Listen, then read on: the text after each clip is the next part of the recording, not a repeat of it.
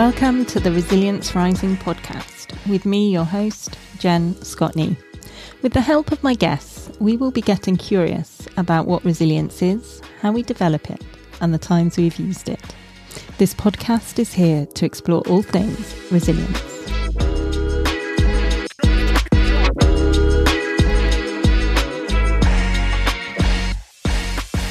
I'm welcoming to the podcast Lindsey Hall. Lindsey is an intimacy and empowerment coach.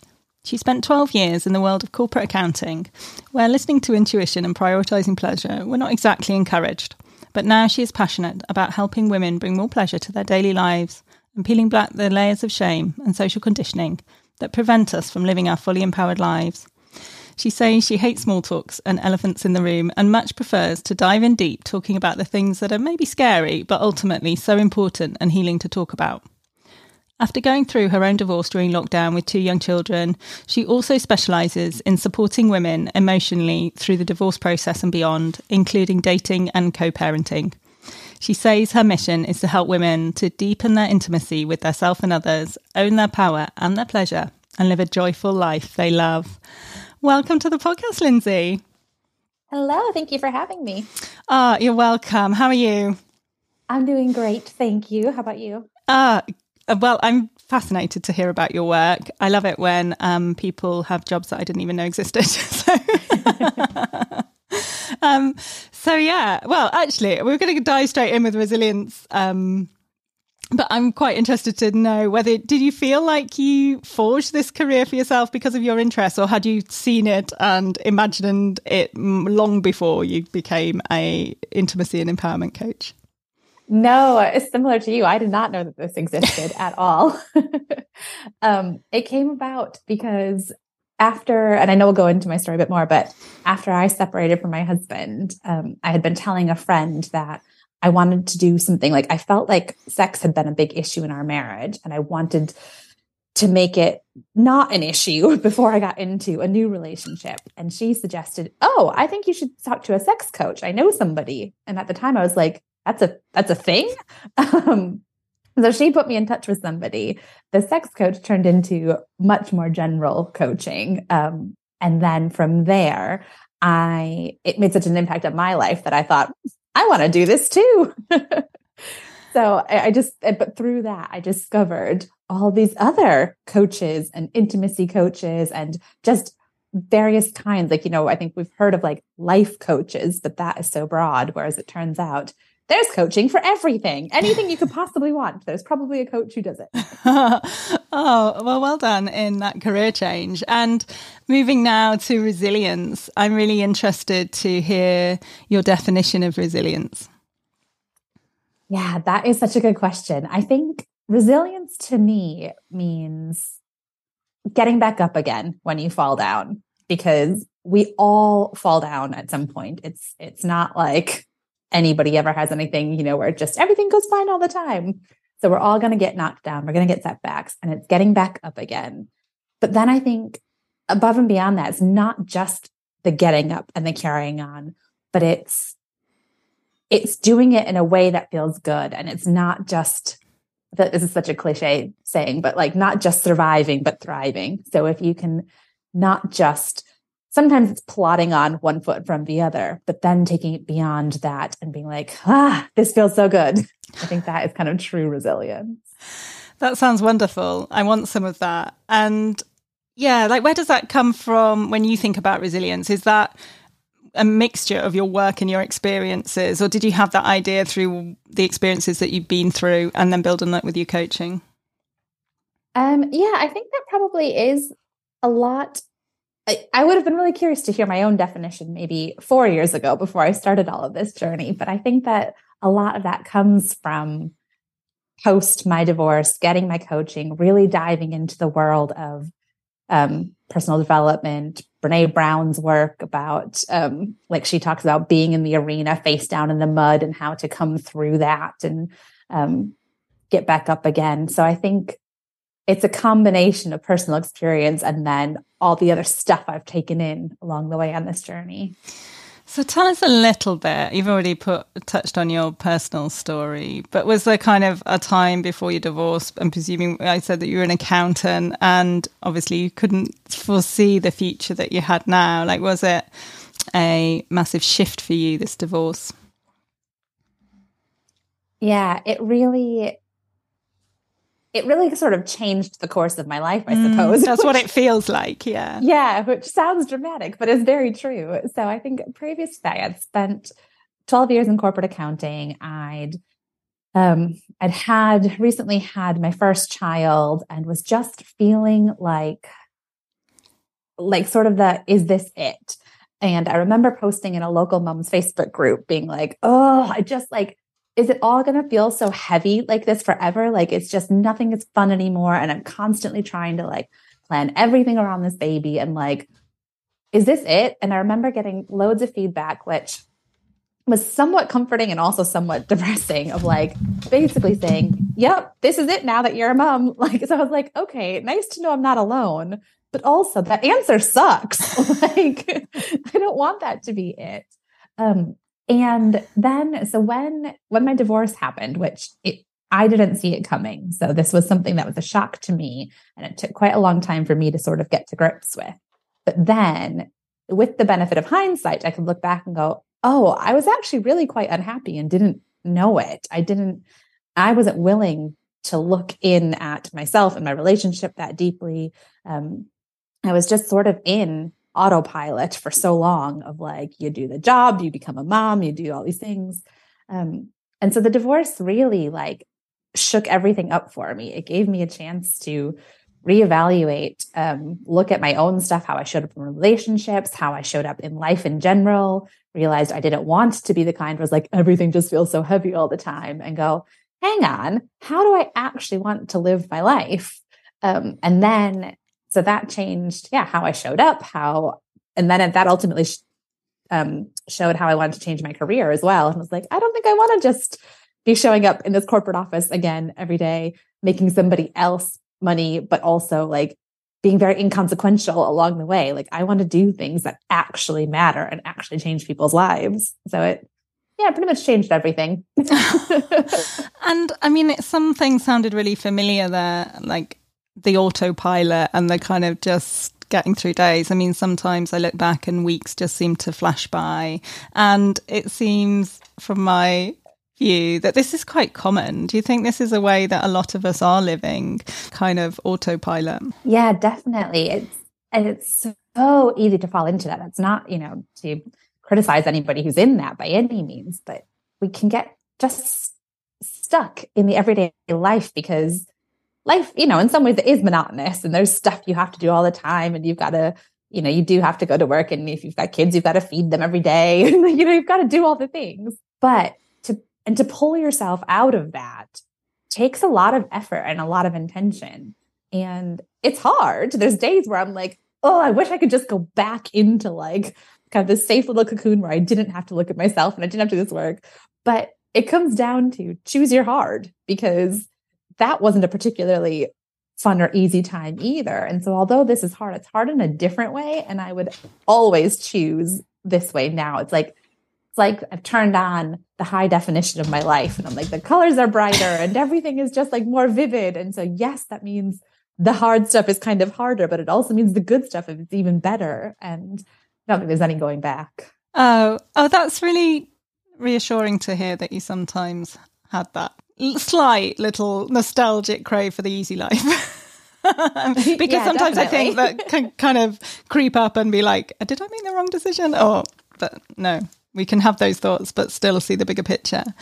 So going back to the resilience, kind of that getting back up again. I mean, it sounded like, this divorce came out of nowhere, and then I've rechanged my career and things. But I'm guessing it wasn't that easy or that straightforward.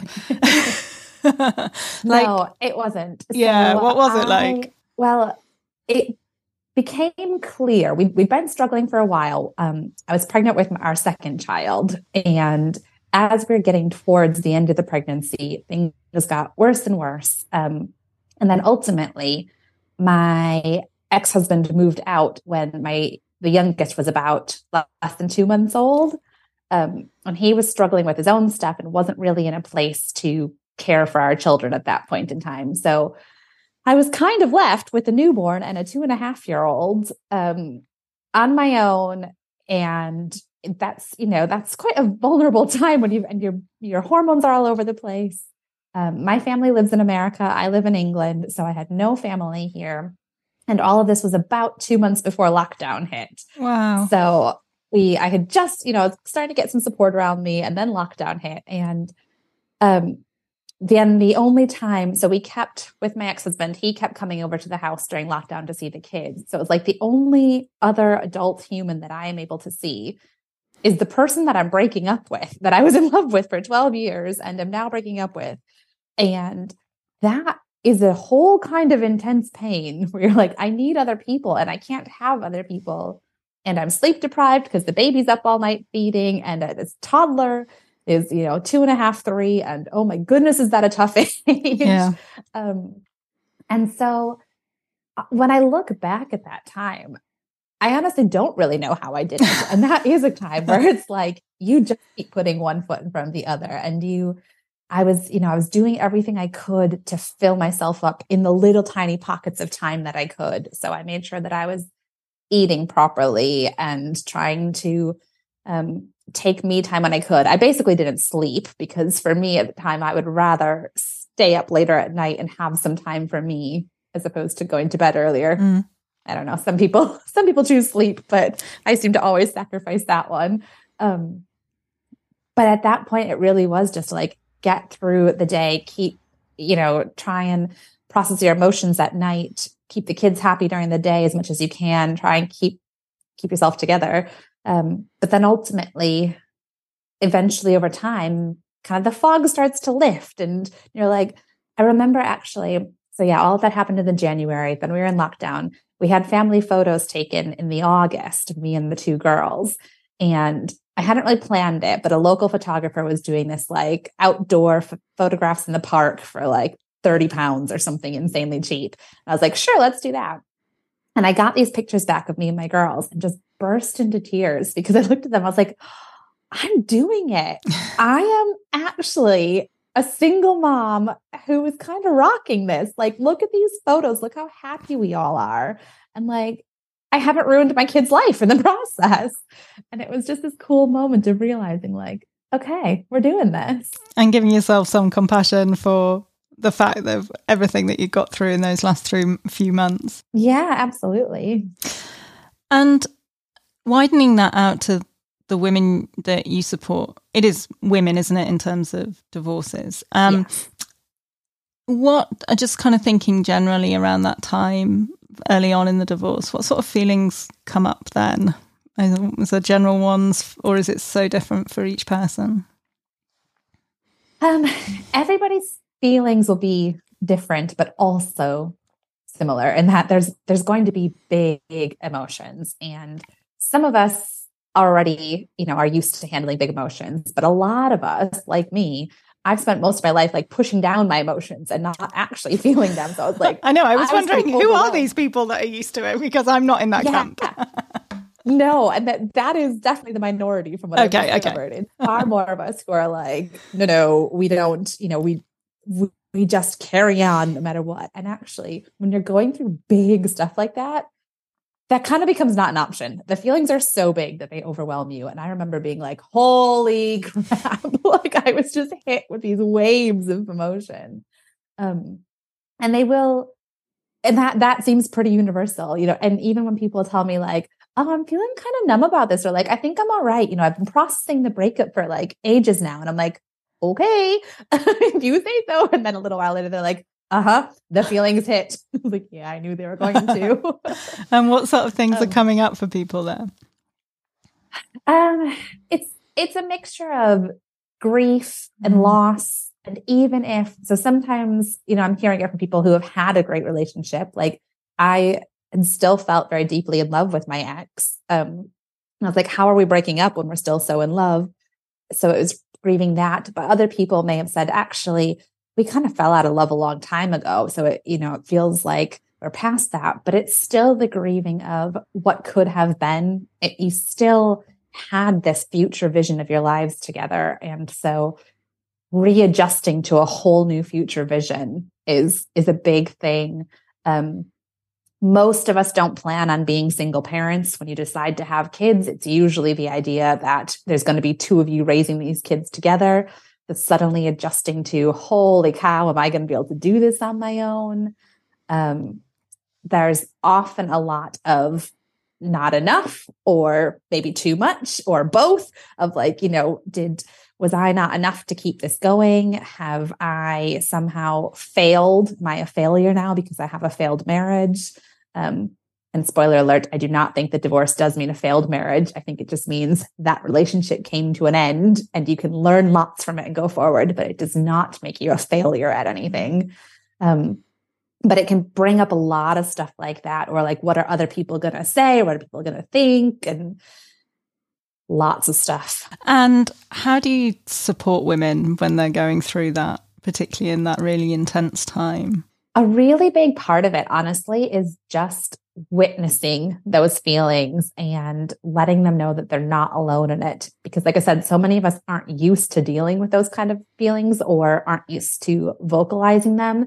And it can feel so lonely to think that like you're the only one that's going through all of that, or like nobody else understands. And a lot of the times, even if you've had friends who have gotten divorced, which I didn't at the time, but even if you have, everybody's stories are so different, and you might not want to talk about it with your close friends, because often your close friends know your partner as well. And like, I was quite keen on other people not judging my partner for stuff that had happened. I felt like I was defending him the whole time. So I didn't want to end up telling people. So a big piece of the support is truly just giving people a safe space to say all the things, and to witness them, and to hold them in that, and know that like you're not alone in this. And then beyond just the holding space for them, it's okay, let me teach you some ways, some frameworks that you can use to help you process these emotions. Let me tell you over and over and over again that you deserve happiness. And all those times when you're like, oh, I can't believe, like, am I blowing everything up? And am I being selfish? Let me tell you over and over again that actually your happiness matters most, and everybody else around you is going to benefit from that.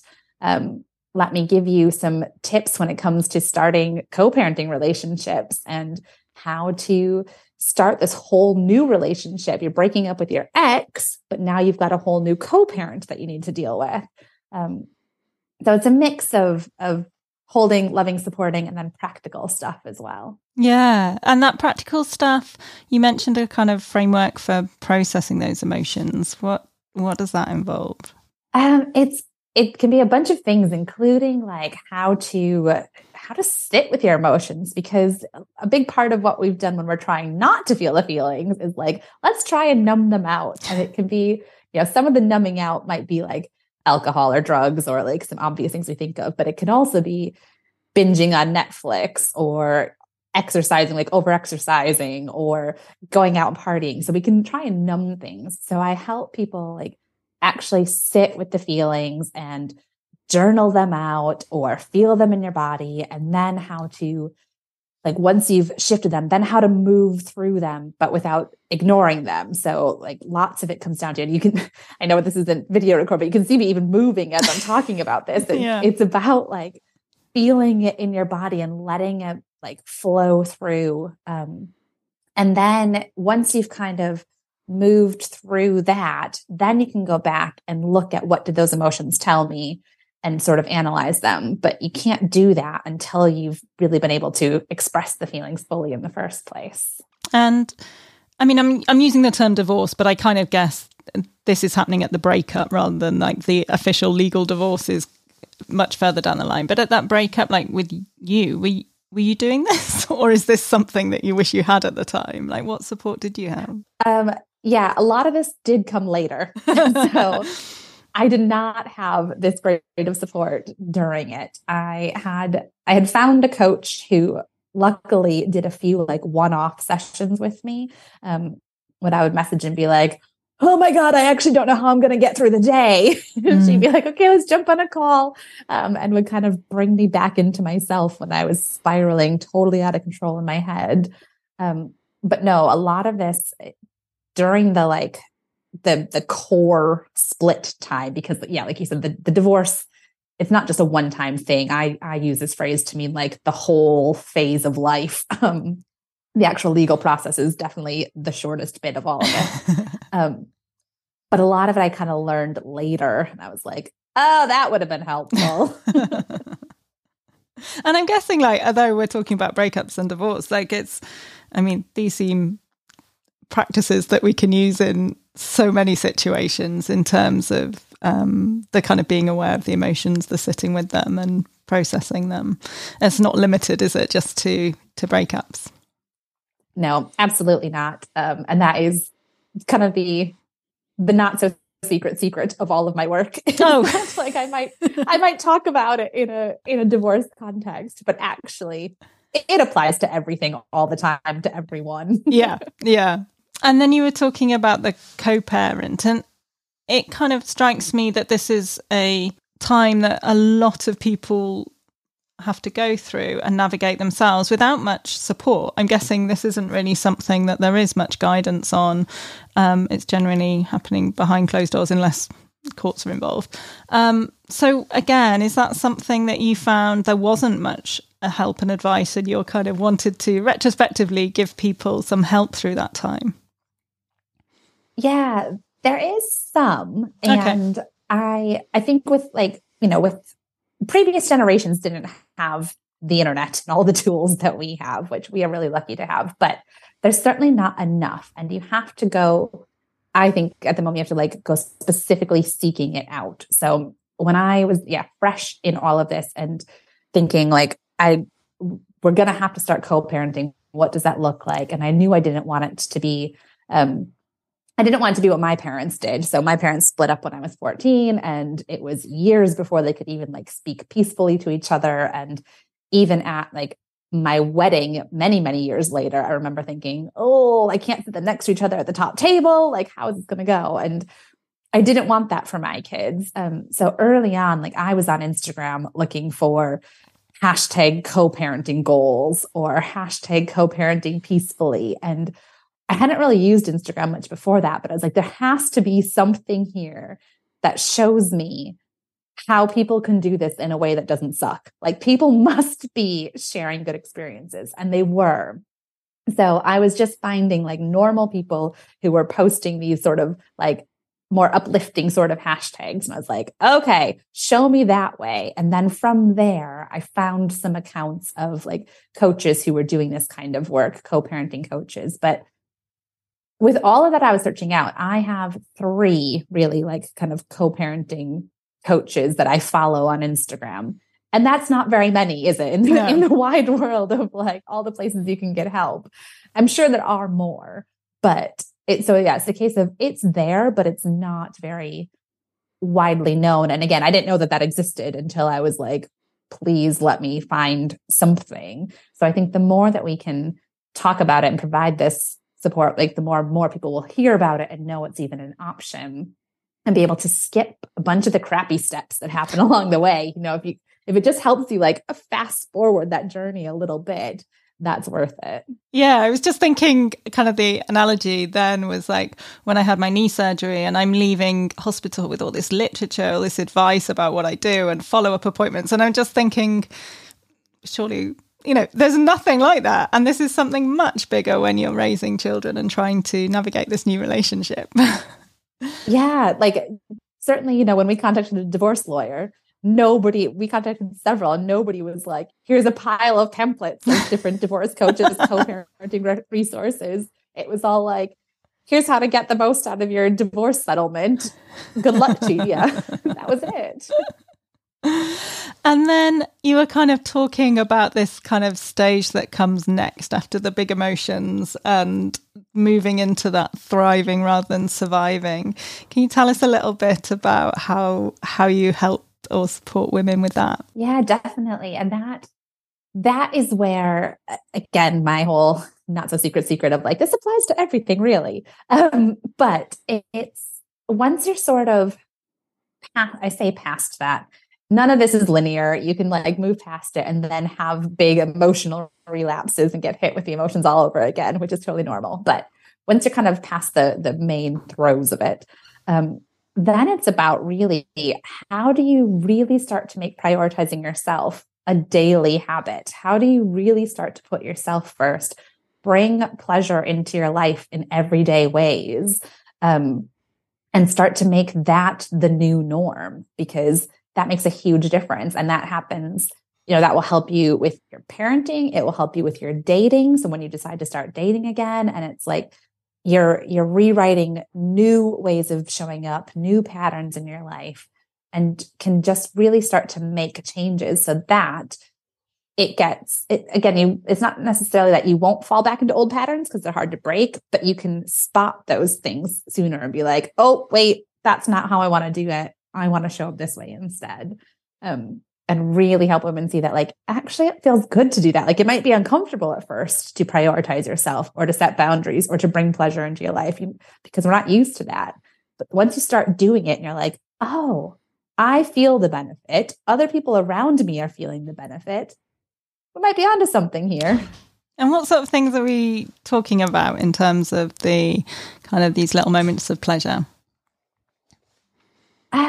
It can be all sorts. Like, so it's things like, I became obsessed with candles. Like, such a small thing, but like having the room smell nice that you're in, or I've got an oil diffuser going at the moment because I want the room to smell nice, or putting up things that look nice. I'm surrounded by plants because they make me feel happy and alive.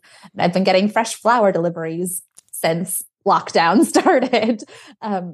Or buying new sheets for your bed that are super soft and feel nice on your skin. Or, when you get a coffee, getting one and like really taking the time to like taste it and savor it rather than like gulping it down because you need the caffeine hit. So it can be teensy tiny little moments, but things that are going to make you feel good is a really great starting spot. And then it can build up into like spending more time, doing a class that you enjoy, or saying no to the event you don't want to go to, or other things. But even the micro doses make a big difference. Oh, do they? That's what I was going to say. You really believe in the power of these small moments and that they can change. Absolutely. Yep. Not only they make a difference in and of themselves, definitely. And then they start to compound. And once you realize that doing those little micro doses hasn't actually made you a horrible person because like you prioritize yourself, then you're like, oh yeah, then I'm going to do this next thing that I like as well. And so yeah, it all kind of compounds and builds. And do you think there is a kind of cultural, somewhere along the way, women have stopped prioritizing themselves? Is this motherhood, or is this more widely social conditioning of people pleasing and serving? Is this something quite common that you find? Yes, absolutely. And it's definitely not just motherhood. It doesn't matter whether you're a mom or not. If you've been a woman in the world or, socially brought up as a woman, most of us have the people-pleasing tendency really built in from a very young age. We are kind of conditioned to make other people happy, smile, give so-and-so a hug, like do things to make, be a good girl. And then, so that starts so young. And then once we move into, especially kind of like the corporate world, where the masculine way of being is definitely the norm, and the masculine leadership traits are what's valued more highly. So we tend to sort of try and morph ourselves into that way of being and go along with that. And that's where you are not at all, supposed to feel your body and follow your flow. I mean, even just like hormonally, women are on a 28-day cycle, whereas men are on a 24-hour cycle. So men operate, it doesn't matter what day of the month it is, their cycles, their hormones and their energy levels fluctuate within the day. Whereas women's bodies aren't the same all month long, but we're just supposed to completely ignore that. You should show up to work and function every day as though it's the same, when that's not reality for us. So we get out of touch with our bodies by trying to just keep up with the world that we're in. And actually, if we can come back into touch with our bodies and back into touch with our natural energies, we can get so much more productivity and so much more joy and pleasure by embracing that rather than trying to fight against it. One of the things that he's saying about women owning their power, and I was just wondering if this led into that, like it sounds a very intriguing phrase. Like, what does it mean for you that? So things like when I started embracing this more feminine way of being in the workplace, I actually became a better boss, a better people leader, and started getting more attention from the top as well, rather than trying to force myself into being the leader that I thought all of my male bosses wanted me to be. When I started prioritizing the people side of things rather than just the accounting side of things, we actually got better accounting results as well, because I was treating people as people. And I had spent so many years previous to that thinking, I need more people leader skills. I need more training on this. I'm not very good at communicating with people. And I can't even tell you how many, personal development plans I had written, like, I need more people skills training. But actually what I needed to do was stop doubting myself, start communicating in my actual style, and understanding that I'm actually really good at this when I'm doing it my way. And then people started to listen to me more and respect me more because it felt so much more genuine and authentic. And that was just like a work context, but it applies kind of everywhere, of just when we really know that we can trust ourselves, we can trust the answers that we have in us. That to me is owning your power and knowing that you get to be fully you instead of trying to be somebody else or what somebody else wants you to be. And I mean, just as you were talking there and thinking about, like I asked you that question in the context of women, but I guess with men, the sort of traits that they've been encouraged is that to not show emotion, to man up, from that phrase. And I guess it's absolutely applicable there as well in terms of doing it your way. Yeah. Men also have been given a very strict set of, this is how you're supposed to show up and how you're supposed to do it. And that doesn't benefit them or us either. No. By all of us trying to live by these set rules, it's just toxic for everybody. Whereas if we can embrace both, like all of these kinds of traits in all of us and be more natural and full of our own integrity, everybody wins. And when are you kind of sensing this shift in you? Is this after your divorce that, again, this was something that you were working on and opening up? Yeah, it was when I started getting my own coaching. And it was a combination of, a lot of it came down to the coaching I was getting, where I was learning more about sort of the masculine and feminine energies and realizing that I had like sort of pushed down all the feminine parts of myself for so long. So I was trying to bring those back into play. But it was also that at the same time, I was going back to work after my second maternity leave. And whereas there was already a shift after my first child, but at that point, I still had a husband at home helping me balance the work. So I was still trying to show up at work in the same way I had 3 kids. Whereas after my second child and being a single mom, then I was like, I actually can't do the same hours. I can't give you the same. I can work really hard while I'm here, but I have to have very strict boundaries of, I need to go and leave and pick up my kids at this time. I'm not turning on my computer when I get home because I'm absolutely exhausted and need to focus on my kids. So it was sort of the laying down the law of, I now have 2 kids and I'm a single mom, so I have to do things differently, but also that coaching work that showed me, and this way that I want to do it is good too. Yeah. And then you were talking about, as well as like we mentioned the divorce and the co-parenting, and then you mentioned about dating again. I mean, how was that journey for you? It's an adventure. So I took about 2 years before I even like dipped my toe into the dating world. I really needed to get myself on more solid ground, get my kids older. And it worked out well that's when we moved into a 50-50 parenting. So for the first 2 years, I had my kids most of the time. And I honestly don't know when. I don't know how people who are full-time single parents, I don't know when you date, because it's also, like I said, I've had no family here. So when my kids were with me, they were always with me.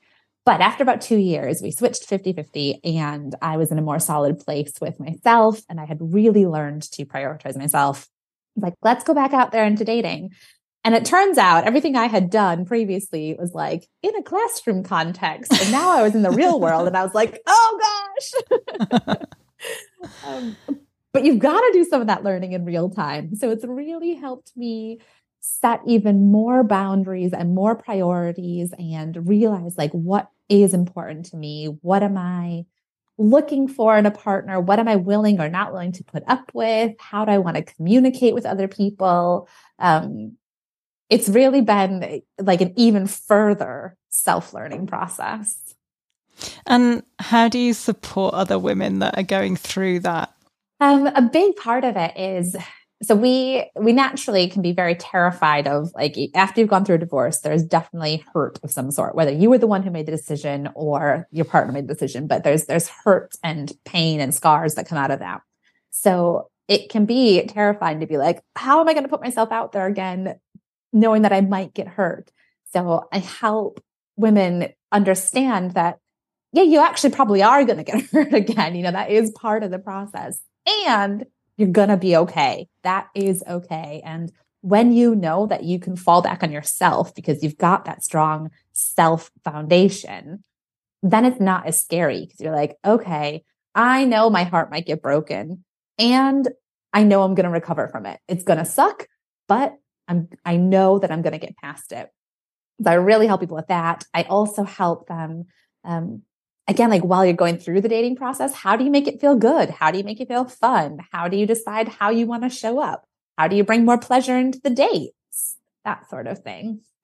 Yeah, I really love it that you're talking about you're going to get hurt, but you'll be all right. Like, it's not that we're going to try and prevent anything bad happening in the future, because that's impossible. But I think it's something that I and others have tried to do. I suppose, is there something that we can do to make it so that we're quicker at getting back up? Or do we not need to do that? Is there anything that we can be doing when we're not in the eye of the storm with all these huge things happening, but maybe when things are a little bit easier? Yeah. And I think, this goes back to the resilience topic. That's exactly it. Of the how do you get back up and keep going? But I think so all of it, whether you're in the thick of it or in the calmer period, is always strengthening that foundation of self. So it's putting yourself first. It's learning your needs and learning how to fill them, not looking to other people to make you feel important or make you feel sexy or, like I know one for me, the first guy I dated who really like brought out this whole new sexual energy in me that I hadn't even like known existed before. And it was a really hard breakup because I, in my head at the time, was like, that sexual part of me is only activated by him. And I was like, actually, a lot of work later helped me realize not only is it's not just him who can activate it. It's not even just a man who can activate it, but I can activate that part of me. So finding ways constantly to be the one that you need. And that doesn't mean that we're an island by any means. But when you know how to meet your own needs and how to recognize them, I think that does help when the next breakup comes. You're like, okay, I know how to listen to my body. I know how to listen to my needs. And again, that whole like not trying to fight it. So like when I break up with somebody, I tend to spend the first like 2 days on the couch watching chick flicks, like just really letting myself wallow, because I know it's only going to be a day or two of the real thick wallowing. And then I know I'm going to want to get back up and carry on with life. Whereas if I try and fight that at the beginning and I'm like, I'm fine, then it draws out that icky feeling.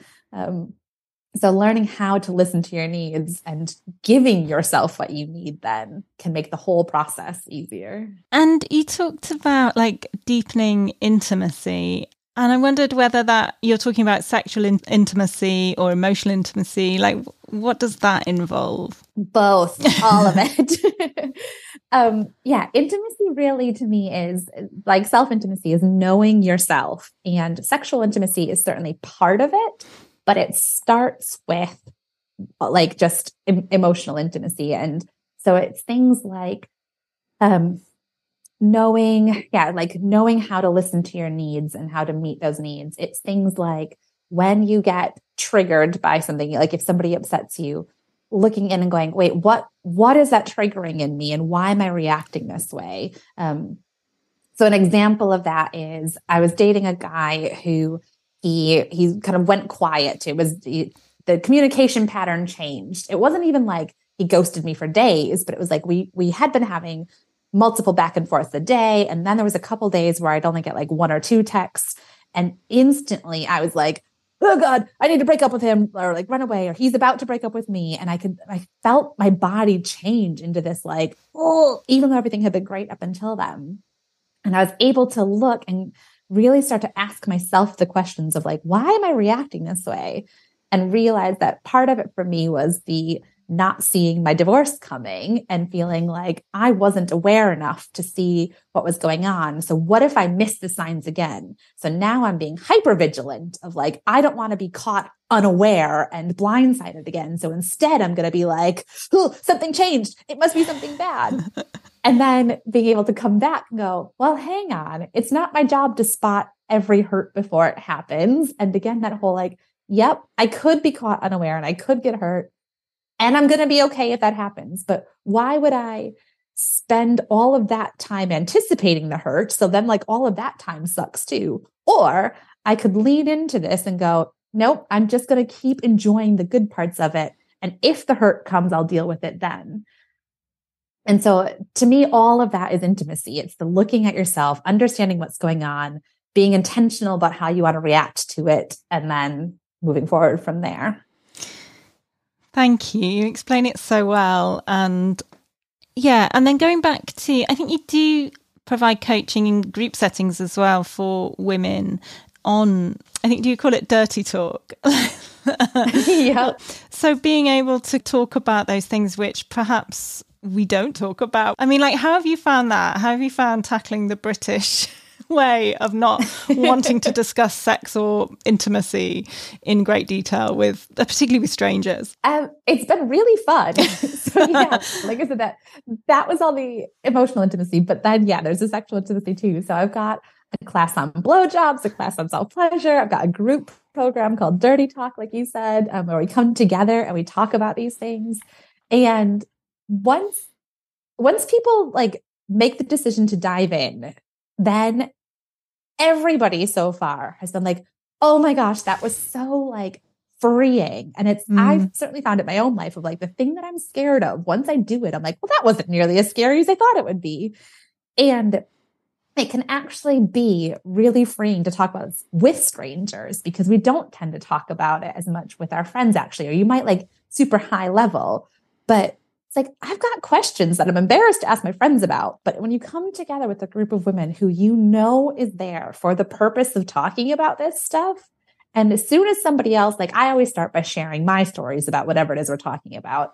And I'm very open and authentic. And I don't necessarily, it doesn't mean you have to share every gory detail. Things can still be private, but by me opening up and sharing, it lets other people feel safe of like, oh, I want to share this and ask that question. And then as soon as the first person goes and the second person's like, actually, I feel safe sharing this too. And being able to have that like free conversation and ask the questions that you thought, or my favorite part is when people are like, oh my gosh, I thought I was the only one. Like, no, you're never the only one. Okay. Hearing people say that, it's just like, that can be an immediate release. And it happens every time. And I'm like, oh, this is the best. That's the nugget. That's the bit that you want. And I think like, I suppose we live in a world where I don't think that particularly like female pleasure is really talked about that much. It's not necessarily shown authentically on the screen. So it seems like it's a really important time to have these discussions. And do you feel like there is a shift? Do you think that younger generations, I'm guessing you're kind of similar-ish age to me, maybe slightly younger, but like what do you think for the future? Do you think that we are going to be able to have more open conversations? I sure hope so. You're doing your best to help us. Yeah, exactly. Yeah, you're right. I think that it doesn't get portrayed very well at all. And like a big part of like my self-pleasure class is talking about how like I don't orgasm every time, and that's okay. Like, I'm not going to give you like here's the surefire way to do it. It's like, I talk about how pleasure shifts and changes, and what feels good today might not feel good tomorrow. And like, it's really about embracing where you're at with all of that, rather than like, here's the one thing that you do and it should look like this and sound like this, and like throw all of that away and embrace what feels good to you. So that is a huge part of it. And then, yeah, in terms of like the next generation, I mean, my kids are still pretty young. They're 3 and 6 right now. But even with that already, I'm trying, and, you know, I'm new to this too, but I'm trying to help them have a different relationship with it. Like, when my girls, like if I'm on my period and the girls come in when I'm in the bathroom, I don't try and hide it or lock the door. I'm explaining at kid-friendly level what's happening when I'm bleeding. Or when the girls touch themselves on their private parts, rather than being like, oh no, don't do that. Because I don't want them to feel shame about touching themselves in that way, because that's what so many of us have grown up with. But again, they're very young, so I'm not like encouraging the sexual side at this point, but I'm also not, I'm like, oh yes, I see you touching there. And they'll be like, oh, it feels funny. And I'm like, I bet it does feel funny, doesn't it? What happens if you touch your tummy? Does that feel funny too? And I'm trying to just kind of normalize it all for them, as opposed to hide it away or don't do that. So yeah, I'm hoping that stuff like that starts to shift the whole wider conversation. Yeah, we talked about like in the intro, like the peeling back the layers of shame. And I don't think you were specifically talking about with sexual intimacy at all there, but just kind of widening it out to that. Like, what sort of shame do you see in your work, and how do we start moving beyond that? Oh my gosh, so much shame all over the place, everywhere. It comes up so often in the sex stuff and in more widely, but women are not encouraged to prioritize their own pleasure. Like, that is, you know, in subtle and not so subtle ways. We've mostly been taught that that is dirty or bad, or, you know, you're going to be labeled a slut or branded a hussy, or, you know, all kinds of those sorts of things. And I think a lot of that, and I can go on a long rant about the patriarchy trying to. Fine, we've had a few podcasts of that. Once you get on the topic, it's hard to stop. But so I think a lot of that is just built into the fabric of our lives, and trying to unpeel that and actually go, well, hang on, who is benefiting from me not feeling my pleasure? I'm not benefiting from that, am I? And so when you can start to apply that lens of like, wait a second here, I have these beliefs that I didn't choose to take on. I'm going to identify them and get rid of those beliefs that aren't serving me anymore. And I'm going to replace them with new beliefs that actually do serve me better. And some of that is like societal shame that's been put on us. Some of it comes from individual personal experiences. You know, sometimes when I'm working with clients, I'll say, when that voice pops up in your head, like, tell me what that voice is. And some people have said like, oh, I hear my dad's voice. Or some might be like, it's my sex ed teacher from year 5. Or others is like, oh, I don't know the voice. I don't know where it came from. I just know it. So it can be specific or not, but ultimately we all have these stories, and trying to, just choose to shine the light on them, and get rid of the ones that we don't like anymore. And it's ongoing, because a lot of this is really deep in. So it's like one layer at a time. We're just going to keep peeling and keep peeling.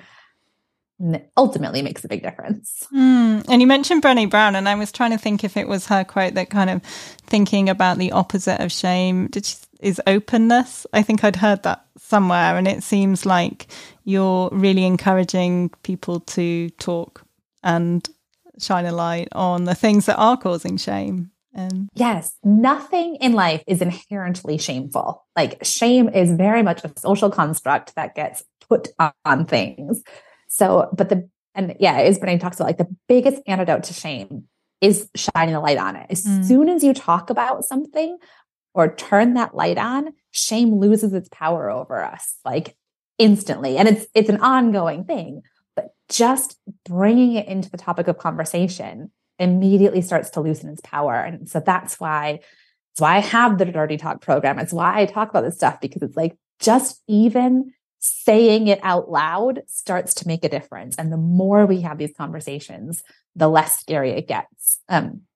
Even like when I first was like, I think I want to do a class on blowjobs, I like whispered it. I was like, I'm only going to put it in like my Instagram stories, so only a few people know about it.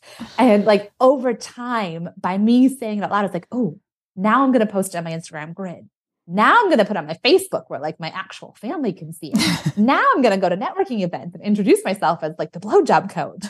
But it starts with like, I have to like name it, and then it reduces its power and reduces its power. And that applies to all of this. Yeah, that seems a really powerful way. And also it makes it less overwhelming if we can just keep dipping our toe and just kind of slowly edging towards whatever it is we were a bit scared of. Like how? Yeah, very much. Oh, I was just going to say that, like with all of this, I believe very much in like taking baby steps and inching your way forward. It's no good for your nervous system to go like straight in the deep end and be like, do this massive, huge, scary thing. And your nervous system's like, I very much believe in like, okay, do the next scary thing and notice how, and then let your body sort that out. Then do the next scary thing and let your body get used to that. That is a much safer, more regulated way to do it. Okay. Yes. Although I'm thinking like with your career change, it's quite, well, I guess that some people, maybe they can have this overlap. But when I've gone from one career to another, it was never easy to ease into it. It was kind of jumping off a cliff and hoping that I was going to have a parachute or have a safe landing on the way. And I just wondered how you made that decision to leave the corporate world and do what you're doing now. Yeah, there comes a point where you do have to jump. I made it as safe for myself as I could in that I had about a year lead up to it, where actually I'd even told my bosses. So I effectively gave a year's notice because it felt better to my nervous system that we were all on the same page. I knew that I couldn't handle showing up every day, knowing I was going to leave and then not knowing it. So that helped me to tell them I was saving money that whole time, knowing I was going to need a pot of money to sustain me through the startup of this. I was coaching at the same time. So I was building, I had my social media going and I was doing some coaching with private clients. So it was overlapping, but then I knew that I was going to get to this point of, I'm going to have to make the jump. But even then, when I made the jump, it was very much, I started off by just still talking about kind of general coaching. And I think was that my title at the moment? It wasn't intimacy and empowerment coach. I think it was maybe still vulnerability coach. My titles have shifted. I like that over one time. As well. Yeah, because I think being vulnerable is a huge key to all of this. And that came straight from Brené's work. But so I was talking more general coaching. Then I moved into I had the divorcee program. So I was like, okay, I'm going to get more specific on divorce coaching. And then the move into the more sexual side of things, the self-pleasure and the blowjobs and dirty talk, that's a more recent shift as well. So all of this there was a moment where it's like, I've left my corporate job and I'm not getting a paycheck anymore. But even within that, like if I had gone, I'm going to be a coach and I'm going to talk about blowjobs, like it's the very first thing, I could not have coped with that. Like I did not talk about that stuff back in the beginning. And so it still has been an evolution for me. And what a fascinating one. I'm just thinking if some of this has resonated with people, particularly like maybe that question that you said at the start, is this it? Like if people are thinking that about their life, what sort of advice would you give them? What sort of pointers of where they could explore that? If you are thinking, oh, is this it? The answer is no, it's not it. I can tell you that there is way more. Come coach with me. But also, I think the very first thing is start to find what lights you up. Start to disrupt your normal, like the rut that you're in. So if you come home every night and zone out in front of Netflix and you're like, oh, it's draining me, start to do things differently. Find podcasts that get you excited to listen to instead. Start going on a daily walk like we all used to do in lockdown and then ditched as soon as it was back to normal life. Find something different to do but particularly start to find the things that light you up. And sometimes that means a lot of experimentation. But when you find something that you're like, ooh, that sparked a little something, follow that a little bit more, listen to a different podcast that had something that lit you up, or go on and talk to a coach. A lot of coaches, and myself included, will offer free content that you can like just binge away on all the free content to start with. Then you can buy like an intro level something. You don't have to dive straight into super expensive coaching packages, but there's lots of ways you can start small and then follow that trail. But I absolutely promise that there is more. So if you're feeling like, is this it? No, you get to be lit up. You get to enjoy your life. You get to enjoy the time with the kids instead of thinking about it as a drag. Even when I was still in my corporate job, all of these things made going to my corporate job way more fun. Like you get to find ways to make life feel good. And how do you feel about your divorce and that period, with it also compounded by how young your children were and the lockdowns? Like, how do you retrospectively view them? Do you now see that it was a positive, or do you not need to go to that length? Do you feel like it was something that made you stronger? Or again, do we not need to find that we've come out the other side and have such a positive view of things? No, for me, it was the best thing that could have happened, and it needed to happen that way. Yeah. Although it sucked so bad at the time, I don't think it could have happened any other way, or at least it would have been way longer and drawn out. So yeah, other people tend to be like, yes, but the timing was awful and he could have done that differently or that differently. And yeah, he could have, but I think it would have just drawn it all out. And I don't think that I can't see a time when I would have taken the initiative to do that hard work and do it myself. That does not mean that I think everybody needs to have their marriage fall apart and get divorced in order to kind of restart this journey in life. Although it happened that way for me, and I can't imagine it being different, I think you absolutely can do all of this within a relationship. But the sooner you start to make those changes, the sooner you get to, start to do that work, the bigger the difference it will make. Like I had a client come to me who had been questioning her marriage and thinking every day is so awful. I'm stressed all the time. I think my husband and my child would probably be better off without me there. Because it's such a drag all the time. And by doing coaching together and working through her stuff, we weren't even talking about the relationship. We were just looking at her needs and her prioritizing. Any thought of divorce just fell away completely. Their marriage got stronger as a result, and it's changed so much. So the sooner you can do that, hopefully you can avoid the big blow up. But also, if you do need the big blow up, then there's also hope on the other side. There is no one way fits everybody. Yeah. Lindsey, thank you so much for your time. How can we kind of follow your work and find you in real life? Oh, all the ways. So I'm Lindsey Hall Coaches. So you can find me on Instagram or Facebook on Lindsey Hall Coaches, all one word. My website is lindseyhallcoaches.com. And you can email me on lindsey.hall.coaches. I'm sure we can put all this in. I'll put it all in the show notes. Yeah, but my social media is the best way to kind of follow along with all the daily stuff. And then the website is where you can see what's currently on offer.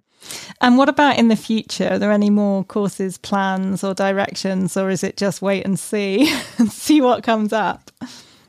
Yeah, a little bit of both. So I definitely the blowjob class and the self-pleasure class they're up on my website. You can get anytime, because Dirty Talk is it's alive. You get a group of women coming together. There's a round of that going out in June this year. I already know there will be another round. I don't have the date set yet, but that's kind of a recurring thing that will keep going. The divorcee programs are up and available, but then what comes next is anybody's guess. Is there anything that you don't, that you're only whispering and don't say at the moment, or is that just... There's definitely going to be a co-parenting thing at some point. So at the moment, I don't have a specific co-parenting thing. It's kind of built like, and if you do one-to-one coaching, we can definitely do that. But at some point, there will be a co-parenting thing. I just don't know exactly what it's going to look like yet. Oh, that's exciting. And thank you so much for sharing your knowledge and your experiences. And yes, thank you for making it so accessible as well, particularly on your social media and things. Oh, you are so welcome. And thank you for giving me the chance to talk to you about it. Oh, you're welcome. Thank you. Goodbye. Thank you for listening to the Resilience Rising podcast. If you have enjoyed this episode, please do help people find us by hitting subscribe, leaving a review, or sharing us with others. Thank you so much, and see you next time on the Resilience Rising podcast.